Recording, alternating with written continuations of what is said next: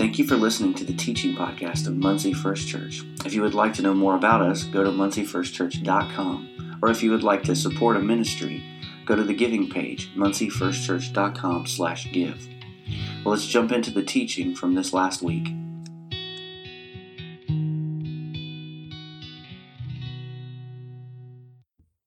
Wow. Great worship today. Good to be with you. Good to be with the Lord, isn't it? Amen. Well, we are so thankful, like I said, to have Todd and Nikki and their kids here with us. It looked like they traded in their kids for some new ones because they got some bigger ones now. And, but they're still the same good-looking ones with good hair. They got that from Todd, yeah. And,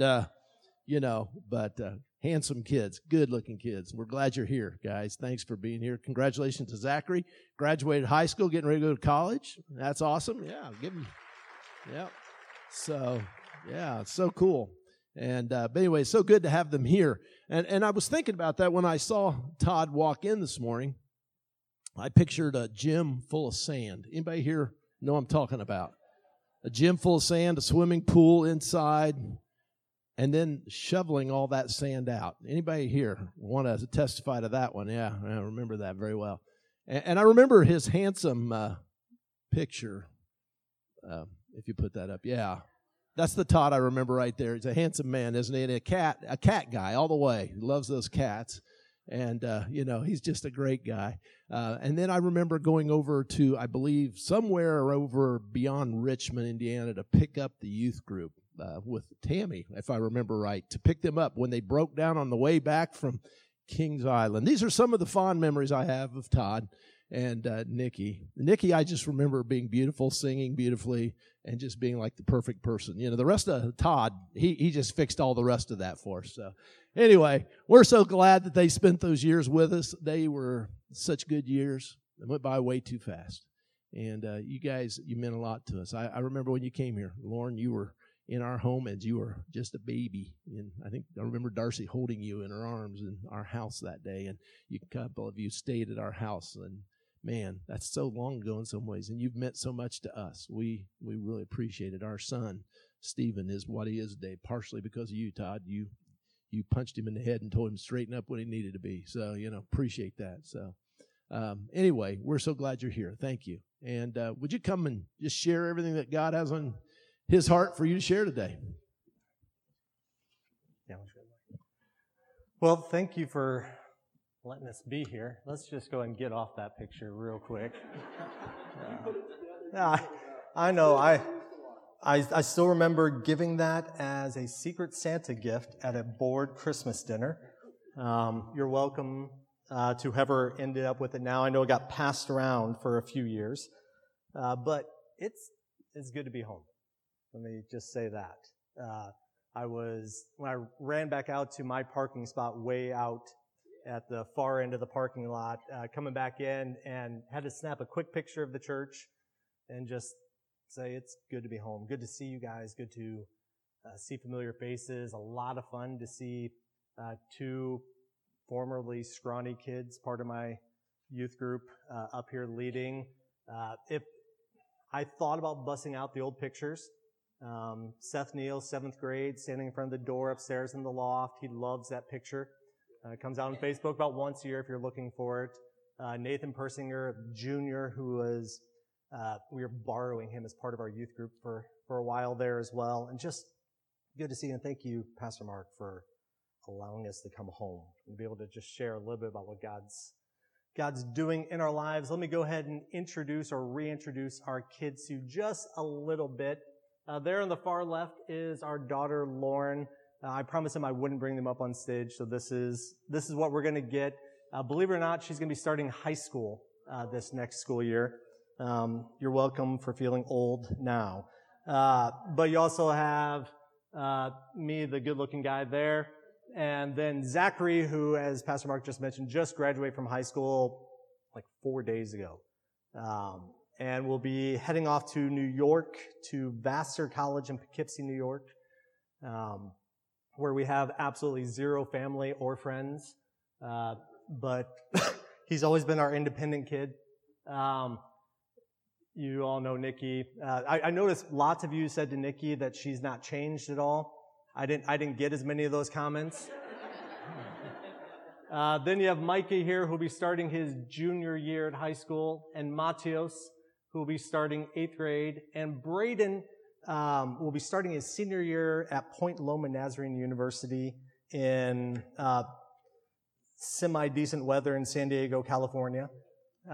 It's kind of weird that he'll be finishing up, but he's told us to bring greetings. Sad he couldn't join you today. He's actually staying with my parents this summer, but had to work, which meant he couldn't travel with us. Yeah, so it has been somewhat of a carnival of a week. Monday was our last day of school, and then Tuesday was departure day, which meant we said goodbye to all of our dorm guys and to the students. And then Wednesday, Zachary graduated, and that night we flew out from Nairobi. And then Thursday was a very long day of travel, and we arrived in Chicago late Thursday. And then yesterday we made the drive out to Indiana. So somebody asked me, I think it was Trent, do you even know what time zone you're in? I said, not really. No idea what time zone I'm in or what country I'm in at any given moment. But when I look out and see all of your faces, then I know that I'm home. That plane trip that we took, Todd and the younger three actually went on a different itinerary than Zachary and I, since I'm dropping Zachary off in New York next month. And the first flight was from Nairobi to Dubai, and that was like just a little over 5 hours, so not a problem. The second flight was direct from Dubai all the way to O'Hare, and that was a 15-hour flight. And there was a point on that flight, maybe around hour 11, when I was thinking, I really don't remember a time when I was not on this plane. And the one thing that happened recurringly through those 15 hours was a lot of turbulence. And honestly, it wasn't even bad. Like on a scale of 0 being smooth sailing and 10 being imminent death, this was like maybe a 2. But every single time we hit a rough patch of air, the same sequence of events would unfold. It would be turbulence, and then the seatbelt sign would come on with its ding, and then I would glance over automatically to make sure that Zachary had a seatbelt on. So, turbulence, ding, seatbelt check. We did this for 15 hours. And I just want to point out, Zachary, raise your hand. Hi, Zachary. So he's 18, and I'm pretty sure he has a seatbelt situation covered.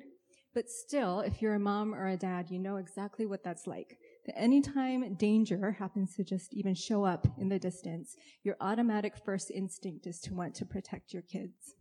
And in Matthew chapter 7, Jesus is right in the middle of his Sermon on the Mount, and he's giving a parable about who God is as a father and how we can all approach him with our needs. And Matthew chapter 7, starting with verse 9, just read along with me. Jesus says, which of you, if your son asks for bread, will give him a stone? Or if he asks for a fish, will give him a snake?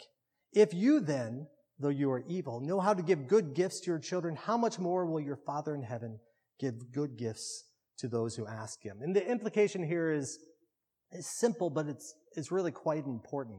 It's the same instinct that Nikki was talking about, that we have to protect and build up and fight for and equip our kids is modeled after God's desire as our Father to protect and fight for us.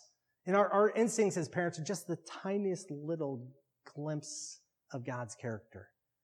Because God wants to give us good things. But it's interesting. If you look at this portion of Scripture, there's actually a parallel account in the book of Luke. And it's really similar until you get to the last part. The last part of Luke's version, he says, if you then, though you are evil, know how to give good gifts to your children, how much more will your Father in heaven give the Holy Spirit to those who ask him? So of all of these good things God wants to give us, we can infer, at least from this verse, that the greatest thing he wants to give us is the Holy Spirit. Now, I definitely grew up believing that God is good. I just grew up in a wonderful family, and God's goodness was evident all around me. I don't know how I couldn't think that God is good. I had parents who adored me and loved me, and my sisters a little bit as well, though not quite as much. They adored each other, and in fact were those typical parents who loved to show their adoration to each other in front of us kids. Weirded us out all the time. Still scarred by some of that. But I thought back, I've never truly been hungry. I've lived in neighborhoods where neighbors would come and knock on the door and ask to borrow an egg or a cup of flour. And then when you're on vacation, those exact same neighbors would get your mail, bring it into the house for you, check on the house. And clearly, based on all the evidence that was around me, God is good.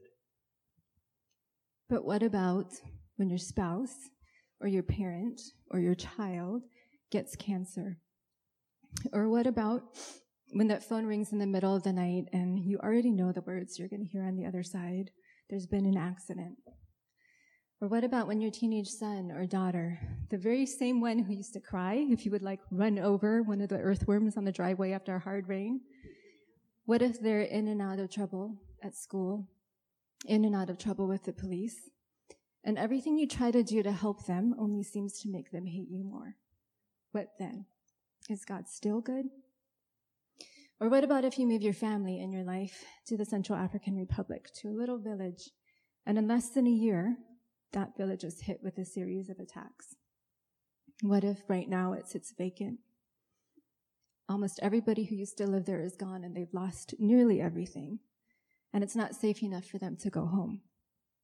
What then? Is God still good? And let me walk you through our last few years of ministry. It's been 3 years since we've been able to worship with you. And in those 3 years, we'd often get emails or messages from you where the typical first question is, what country are you guys in now? Which was a fantastic question to ask.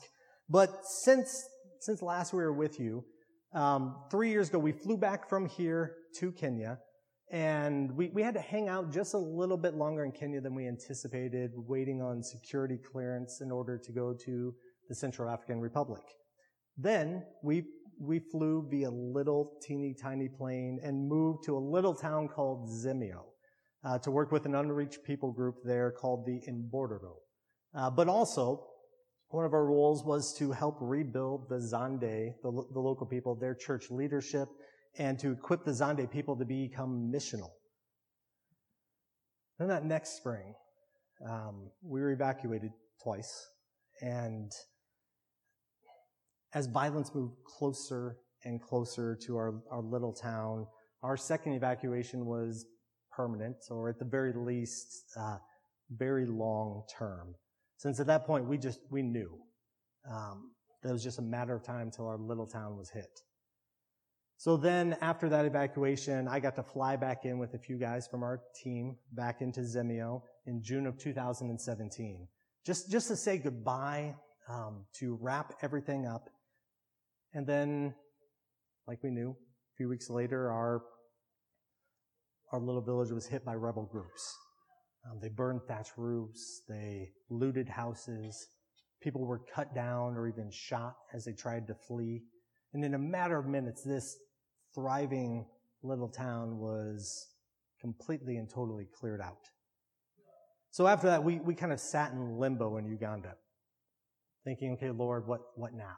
And we prayed and we met with church leadership and we tried to regroup and just try to figure out, okay, Lord, where do you want us now? That summer, after much prayer, we accepted a 1-year assignment in Kampala, Uganda. And I got to teach at an MK school, taught Bible and PE there. And Nikki homeschooled and did writing and photography assignments for our mission. Then the following summer, just a little over a year ago, in 2018, we moved back to rural Kenya, back to RVA, Rift Valley Academy, the missionary school where we had first served. And we went back into dorm parenting and teaching and our work with Kenya Kids Can, which is a lunch and computer program for Kenyan students. So that's a brief synopsis, and that's where we are right now. I think it goes without saying that this was not what we had planned. But it's been a really valuable season of learning to wait, but learn to wait with hope. In Lamentations chapter 3, the author writes about hope. Now, if you're familiar with the book of Lamentations, it's not one you typically go to for uplifting. It's a book that is actually a collection of 5 different poems about the destruction of Jerusalem. And the tone is, to say the least, bleak. But all of a sudden you get to chapter 3, starting with verse 21, and you get to see this refreshing glimpse of hope. And the first 20 chapters of that, or first 20 verses of that chapter are discouraging, to say the least. Then we get to verse 21, and it just changes. Let me read it for you. So Lamentations chapter 3, starting with verse 21. It says, "Yet this I call to mind, and therefore I have hope. Because of the Lord's great love, we are not consumed, for his compassions never fail. They are new every morning. Great is your faithfulness. I say to myself, the Lord is my portion, therefore I will wait for him. The Lord is good to those whose hope is in him, to the one who seeks him. It is good to wait quietly for the salvation of the Lord." Recently, I had read an email that came from our missions director, Luke Heron, and he opened the email with this reference to a passage in Jeremiah. And I know that I'd read it before, but it wasn't really one that I had remembered. So Jeremiah is asking God to get rid of these wicked people. He's complaining to God, really, and then he's saying, will you please just destroy them? And God's response was not at all what I was anticipating. God says to Jeremiah in chapter 12, verses 5 and 6, "If you have raced with men on foot, and they have worn you out, how can you compete with horses? If you stumble in safe country, how will you manage in thickets by the Jordan?" So after referencing those verses, the running with horses bit, then our missions director, he had went into the second part of his email, and I'm going to read it to you. He said, "Are we ready for this? I assure you, whether it is the Lord, the devil, Africa, or just life on this planet, there will be a price to pay. The gospel is free, but the kingdom does not advance easily or cheaply. It takes days, weeks, and years of concentrated prayer. It requires hard work and perseverance by many. It costs a lot of money, and it demands sacrifice and a willingness to suffer on the part of the participants." One of our unit leaders did an informal study on longevity on the field, and his conclusion was this: those who persevere are those who have a good theology of suffering, who expect it, are prepared for it, and are willing to walk through and not away from it. The fact is, in spite of our sometimes triumphalistic rhetoric, bad things are still going to happen. Many, many people are not going to be saved. The gate is still narrow and the way is still straight. There are tares mixed in with the wheat. Thorns and thistles still choke off fruitfulness in the third soil people. And here he's referring to the parable of the sower. Persecution and difficulties will burn and destroy second soil people, and the devil will still pluck away the word in the first soil. Can we run with these horses? And that was so interesting to me, especially the part about those who last on the mission field are those who have a good theology of suffering. The Bible talks a lot about these periods of hardship, like the Israelites waiting in the desert for 40 years, kind of aimless and disillusioned. They leave Egypt and then they just wander around in the wilderness, like varying states of misery, before they finally enter into the land that was promised to them. Or take Jesus, for example. He's just been baptized by his cousin, John, and God says, essentially, this is my son, I love him, and then sends him straight into the desert, where for 40 days he doesn't drink anything and he doesn't eat anything.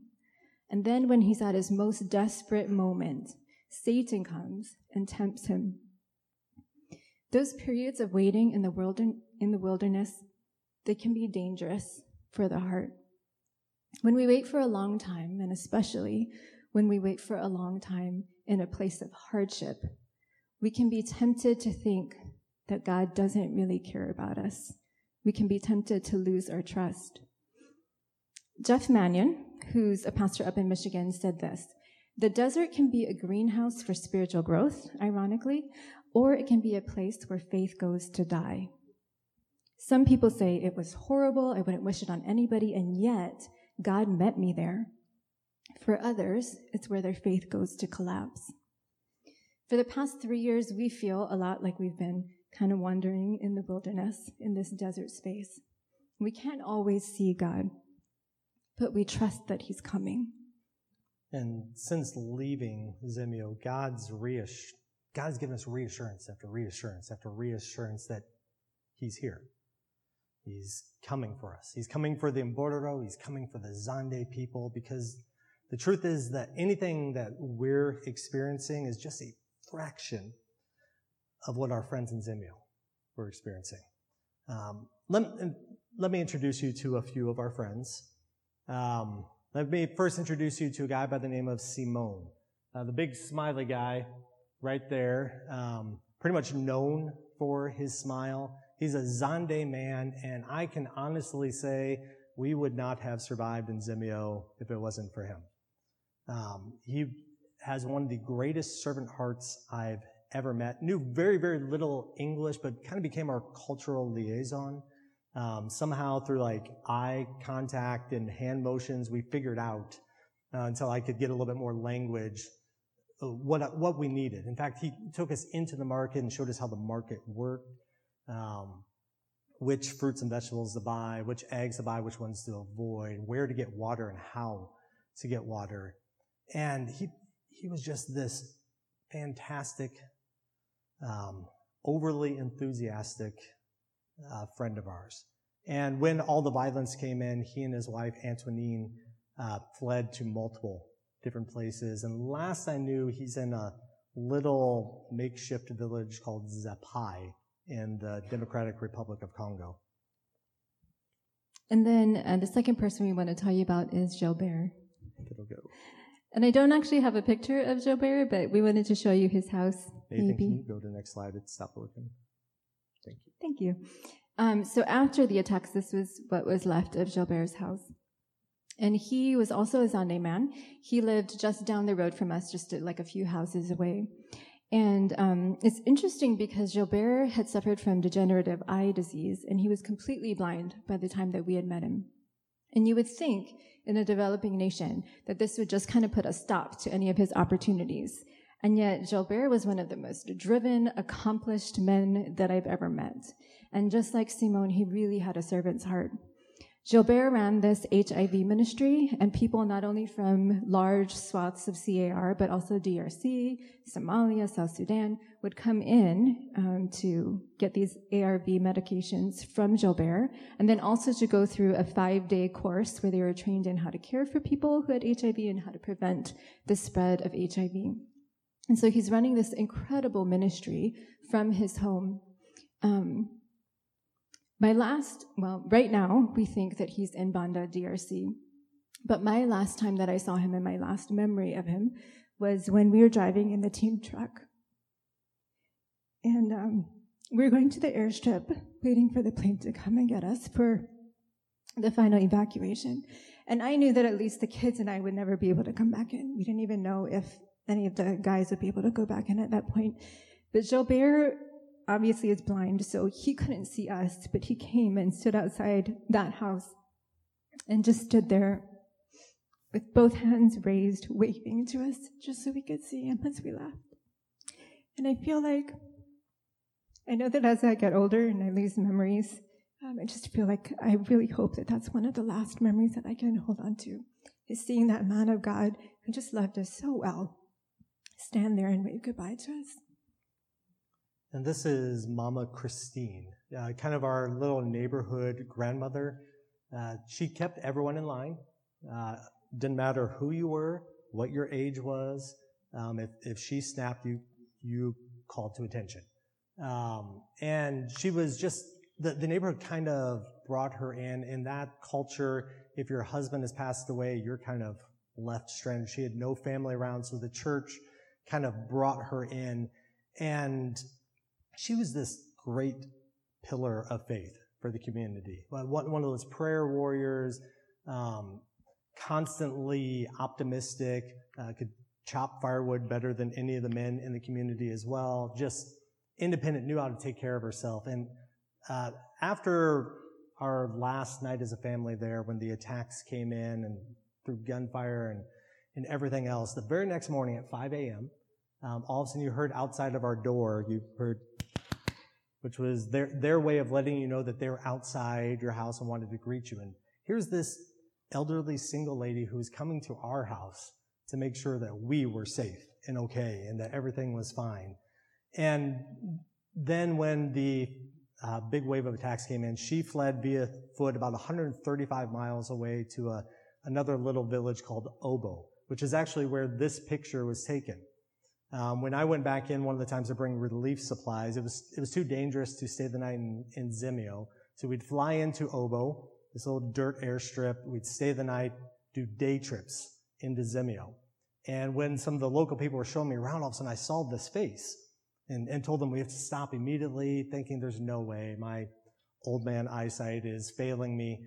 And all of a sudden I get here and here's Mama Christine, 135 miles away, still being the neighborhood grandmother.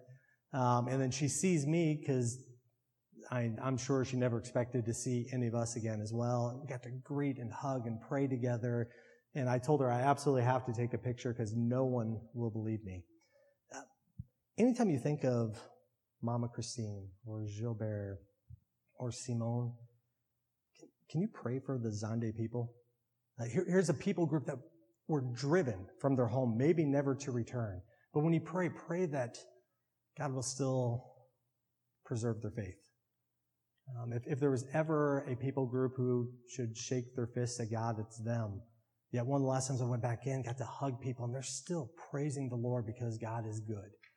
And just be praying for them. Pray that peace will come and they're able to return home. And then there's Chief Omar, who's actually not the guy in the blue. Sorry, that's misleading. But he's in that top right picture, sitting under the payot, which is like an open-air hut. And he's in the middle wearing all white. And Chief Omar was an Mbororo guy. He was in charge of the group of Mbororo who lived there in our village. And he was just a wise, kind, welcoming man. And he befriended some of the guys on our team, and he would have conversations with them. He secretly asked for a Bible, which he hid. And then at one point, when we showed the Jesus film in the center of town, and we showed it in Sango, which was like a trade language that a lot of people knew, he then came to our team and asked for us to show the Jesus film in the Mbororo camp and to show it in Fafulde, which is what the Mbororo spoke. So it was very clear that he wanted his people to be able to hear about Jesus. And because of that, and then some of the conversations he had with some of the guys on our team, where he was asking question after question about who is Jesus, and some of the things that he expressed that he believed to be true about Jesus, some of the people on our team are thinking that he might actually be a Christian. We don't know for sure, but we know that God knows, and we're just praying that whatever seeds were planted, that the Holy Spirit would continue to nurture those in his heart, just convict him toward repentance. And here's some Mbororo kids. Whenever I would go into their camp, there was always a group of kids who were eagerly waiting to show the white man around. And there's two kids I want to point out in particular. In the top left, Halu, big smile, wearing a shirt that's way too big for him, and Zechariah, which you can't actually see, but the shirt he's wearing says Mililani, Hawaii on it, which is where Nikki is from. We did not bring that shirt. First time I met him, he's wearing this shirt, Mililani, Hawaii. No idea how that happened. But these two boys snuck out of their camp one night. And I got to know them pretty well playing soccer in their camp. And all of a sudden at one of the Jesus films, these two boys were sitting between me and one of my team members. And just watching the Jesus film. And that night they professed faith in Christ. And I know the thought typically is, well, they're young, but I'm going to guess that that describes a lot of our faith journeys where it started young at a VBS. Sign up for VBS, by the way. And just, it's exciting to know that the little bits of opportunity to share the gospel started to take root in some of them. And pray for them that they will be a light in the darkness. Because God is a God of truth. He's a God of light. And I think all it takes, as some of the songs said, there's salvation in the name of Christ. And to know who God is and know that God loves him. I just pray constantly, consistently for these two guys that what started will grow. And when you think of Chief Omar, when you think of these boys, pray for the Embordero people. This is a marginalized group of people who are just cast in darkness, but the light of God's word can shine through anything. And just pray that the truth that was expressed will grow and that they will continue to be open to hearing the truth of God's word. So the reality is that right now we feel like we're still kind of in this season of waiting in the wilderness. Because in his providence, God has tied our hearts to the Zonde and to the Embordero. And he's kind of hitched our well-being to theirs so that as long as they're still wandering in the desert, we feel a lot like we are too. But some moments are actually really sweet and really good. We've moved into this season where, as Todd mentioned earlier, we're back in Kenya. We get to be at Rift Valley Academy, and we love the work that's going on there. We love to be able to live with missionary kids. We love to be able to pour into their lives. We love to walk with them as they wrestle with their identity and sometimes ask some really hard, like faith crises kinds of questions. We also love how some of them are already reaching out like missionally into the cultures, the people groups around them. We love being able to lead them in that and then also join them in that, as a lot of them are taking the lead now too. We love all of their probing questions. We don't know how long God has called us to minister, how long that season will be at RVA, but we're just determined to soak up every moment that we have there. We also love being able to rejoin our work with Kenya Kids Can. As Todd mentioned earlier, that's a computer program and a school lunch program with Kenyan children, and it is absolutely incredible to be able to see the difference that happens. A lot of times I feel like work on the field can be really slow going and the results can take decades before you even see them. And sometimes you don't see any fruit at all. But with Kenya Kids Can, it's really beautiful to see how the kids are alert and awake and thriving and happy, to see the confidence that comes when they know how to use a computer. And all of that usually happens within less than a year of when we open a computer center and begin a lunch program at a school. We absolutely love being able to join in the work there. Another thing that's been a huge blessing to us in this season is all of you. We love getting your notes of encouragement, and I feel like God absolutely is timing it exactly right. And how we'll hear from you guys, and you'll be telling us in essence, we are with you, we've got you. At the same time, so there's lots of joy, but there are also really hard things as well.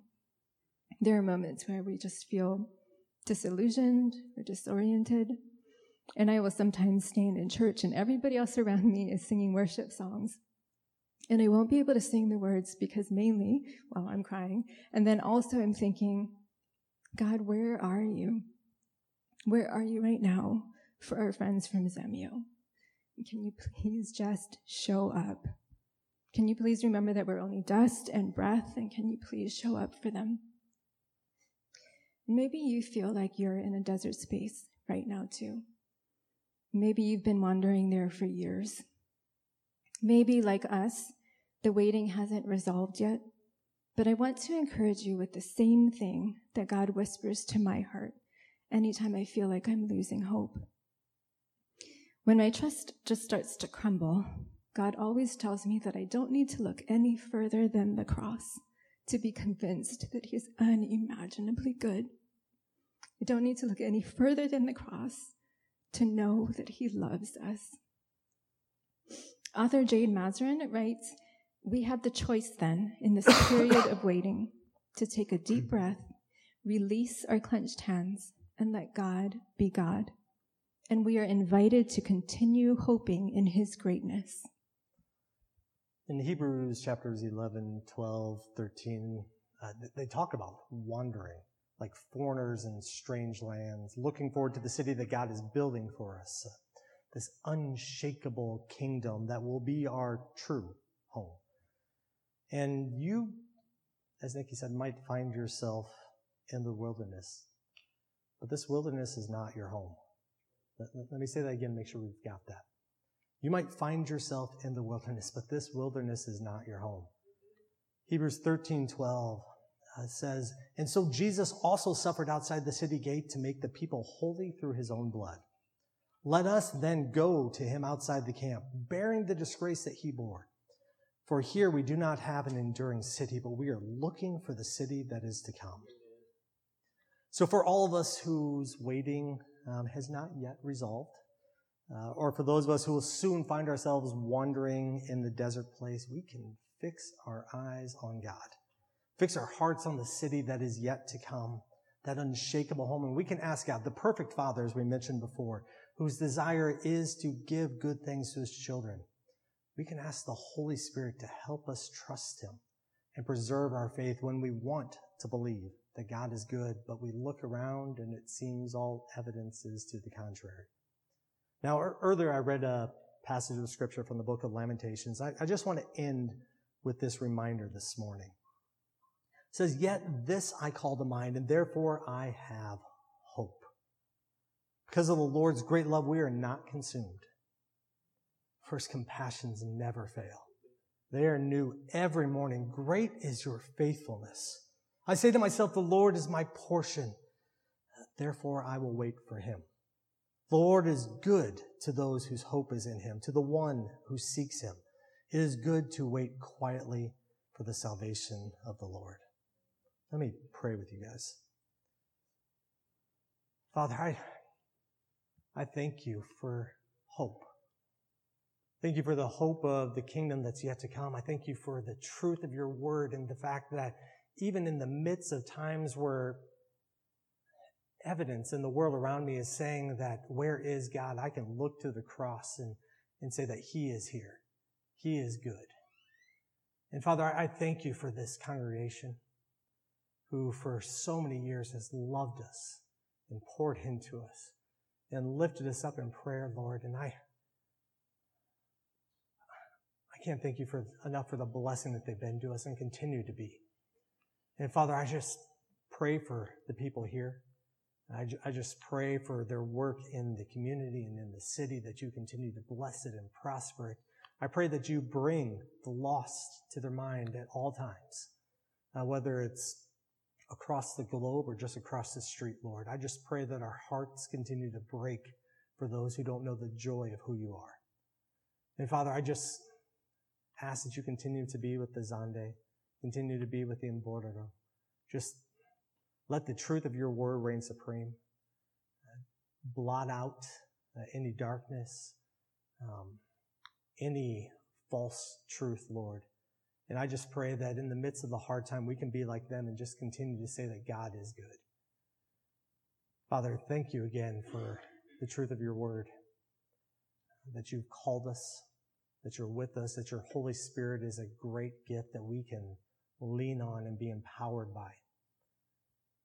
And Lord, in all that we do, our thoughts, our words, our actions, our attitudes, let it be glorifying to you. It's in your name I pray, Lord. Amen. Thank you, everyone. If I could have you guys do something, come down here a minute. And I just feel led to have all of you come up here and get around them and just pray for them today. And we're going to stay and eat tacos with them, and you're going to have time to talk and fellowship with them, and that's going to be great. But right now, just come on up here. If you know them or if you don't know them, if you know Jesus, come on up here. How's that? And let's just gather around them. We're going to pray for them right now. I want your kids to come up here too. Come on, guys.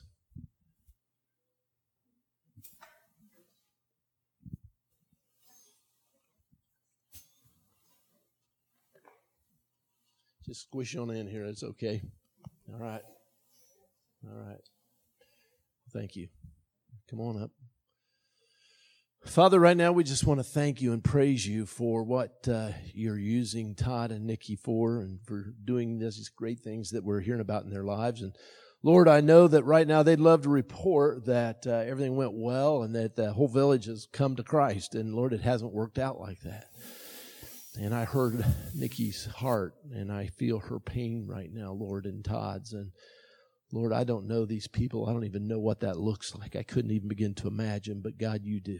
You know where every one of those souls and those hearts are right now. You know their hurt. You know their pain. God, I just want to pray for them right now, those Indy people, Lord, that you will be with them, that you in this very moment will go to them, and that there will be a place where you'll manifest your presence in such a way that they'll know that others around the world are praying for them and cheering for them and believing for them and knowing that God is able, more than able, to do what he said he will do. That there may be a day when Todd and Nikki are able to go back in and present the gospel to them and tell them about Jesus. Lord, we believe you're able to do that. You're bigger than this situation by far. And God, I pray right now for Todd and Nikki. God, I pray, I know they're tired. I know they're weary. The flight home enough to make you weary. Just the thought of it made me weary. But Lord, I know that you are the God who refreshes and gives hope. And today, Lord, I pray that Todd and Nikki will just feel hope in their soul. Hope that, God, they're not alone. They're not walking this side of the earth on their own. Lord, they're walking along with a group of people who love them and care about them, who believe in them, who have sent them and who trust. And Lord, right now, we're all walking in places that are tough. There's a lot of desert out here right now. But God, you're a big God and you're able to overcome it. And so, Lord, I pray right now in Jesus' name that Todd and Nikki will find joy on this trip home, and that they'll find rest, and they'll find a place of peace, and that they'll hear your voice, and that the vision for what you want them to do will be refreshed in their heart and their mind. And that they will just know that your mercies are brand new every day, and that you just continue to bless. And Lord, I pray right now for Zachary as he begins school. He's going to a place where he knows no one. And Lord, that's okay, because he knows one. He knows you. And Lord, I pray that you will use this young man, that you will fill him with your presence, and that he will be a spark that'll start a fire. And that there will be a fire, a revival that will break out in that school, because Zachary goes there to love people and to love you, and he does it well. And I pray for the rest of the kids, Lord. I think of them all, Lord, and we just pray for them this time they hear, that they will just sense the presence of Jesus very close. Lord, thank you for the years we've had together. Thank you for loving us and being here with us. Thank you, Lord, for just providing for us so well. Thank you, Lord, for the good times. Thank you, Lord, for the struggles. And Lord, in all things, thank you that you were here. And we just give you praise. Fill us again today, Lord. Fill Todd and Nikki fresh and anew with your Holy Spirit. Pour it out on them, Lord. May today just be a refreshing shower of your blessings, Lord. And may they just feel your presence as they leave this place. And Lord, I pray right now for the food that we're about to eat. We are going to pray for it now. Lord, bless it and make us full, and make us nourish our bodies with it. And Lord, I pray that you will receive glory and honor and praise, and that you will bless those who put it all together. And we'll give you praise in Jesus' name. Amen.